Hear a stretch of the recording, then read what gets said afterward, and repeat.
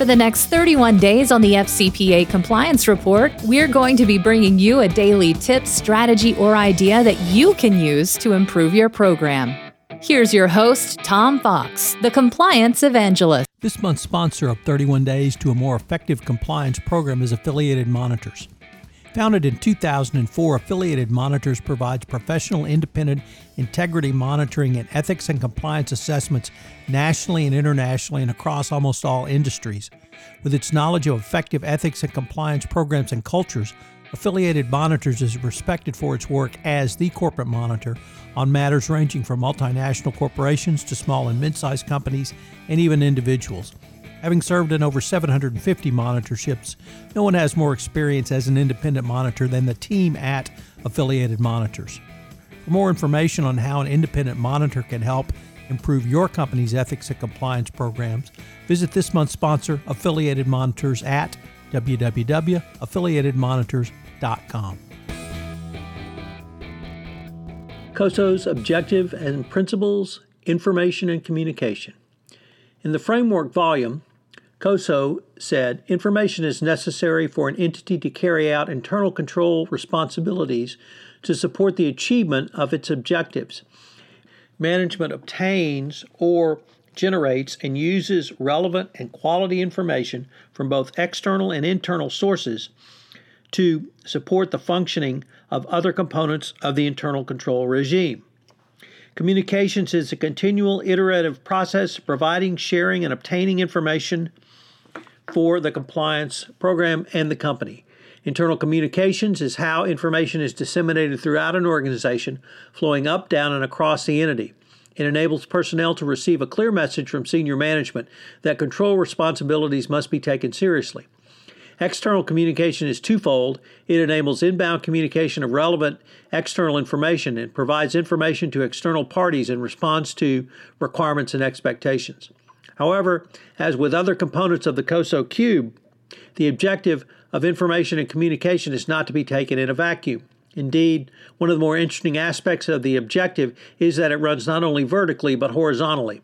This objective is not a one-way street. Information needs to be generated at the operating level and communicated up and across the organization to enhance decision-making.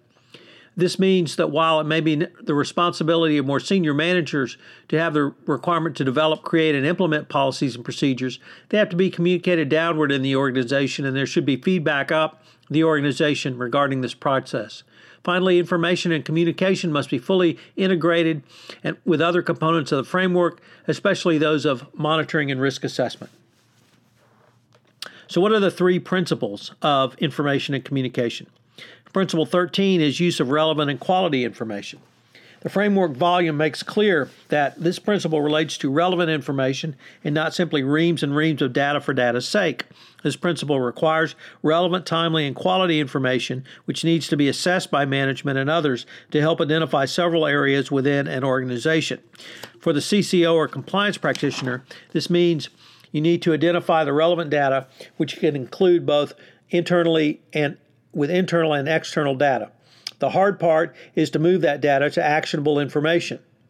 You need to consider what characteristics of the information are and whether or not such information is being used correctly and timely.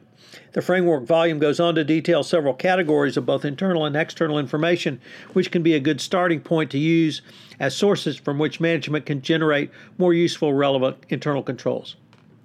Principle 14, communications internally. This principle brings the up and down and indeed horizontal action required for information and communication, this objective. It allows, or rather it relates to how information is communicated internally, but also it is equally important that such information be communicated to those with responsibilities over the operation and compliance objectives, as well as reporting objectives. Finally, entities should assess whether there are any gaps in the communication process. Under this principle, you will need to determine several things from the compliance perspective. Does the board communicate in a downward mechanism that gets its relevant instructions to the CCO or compliance function? Does the CCO or compliance function communicate upwards with the board? Note this principle clearly reinforces an access component for the compliance function, but it also specifies the horizontal communication that I've referred to above to ascertain that policies and procedures are effectively spread throughout an organization. Principle 15. communicate externally. This principle requires that a company communicate with relevant external parties. This is an excellent example for a CCO is when they have the need to communicate with third parties about relevant codes of conduct or other similar documents which might apply to them. The example of information about a hotline that could be provided to a third party to report any compliance-related issues.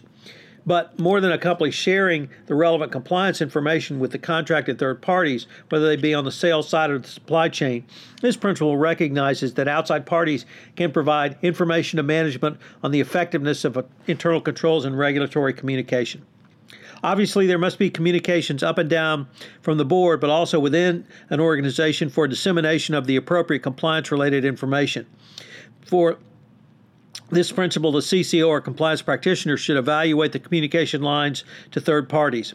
This communications can flow both ways, as noted, and compliance obligations to third parties, but also in the form of compliance issues back from third parties to the company. Information and communication requires a wide range of information to go up and down the corporate chain.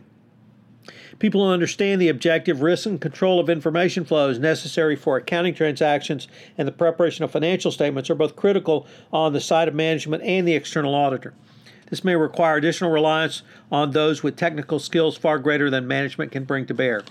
Organizations may want to consider creating an inventory of information requirements, both from internal and external sources, maintaining written data flow processes, implementing robust controls over spreadsheets, maintaining sound data repositories, and instituting a data governance program. A data governance program will go a long way towards establishing and communicating the necessary pillars, including both roles and responsibilities. Fortunately for the CCO or compliance professional, there is no single recipe for success, so you can bring a wide range of talents, skills, and imagination to bear on this objective. The first key insight into this objective turns on the use of relevant and quality information. You should obtain required information both internally and externally. Regarding revenue recognition, it could be about performance obligations, and you'd have to take a look at business practices. You need to get information about the ability of the customer to perform. You need to gather all that information along with information on the cost to acquire the contracts and judgments being made about the appropriate period of time to recognize revenue. Regarding internal communications, how do you establish communications with your sales organization, your legal department? How do you establish information on your post-sale organization? What about auditors or internal auditors? What about the board? What about the audit committee of the board? Finally, external communications. In the compliance realm, your external communications fall towards your third parties because that is your greatest risk of bribery and corruption. Your third parties are either come in through the sales side of your organization in the form of agents, distributors, resellers, or on the supply chain side for those who are delivering a product, yet as part of the supply chain, they are covered within this.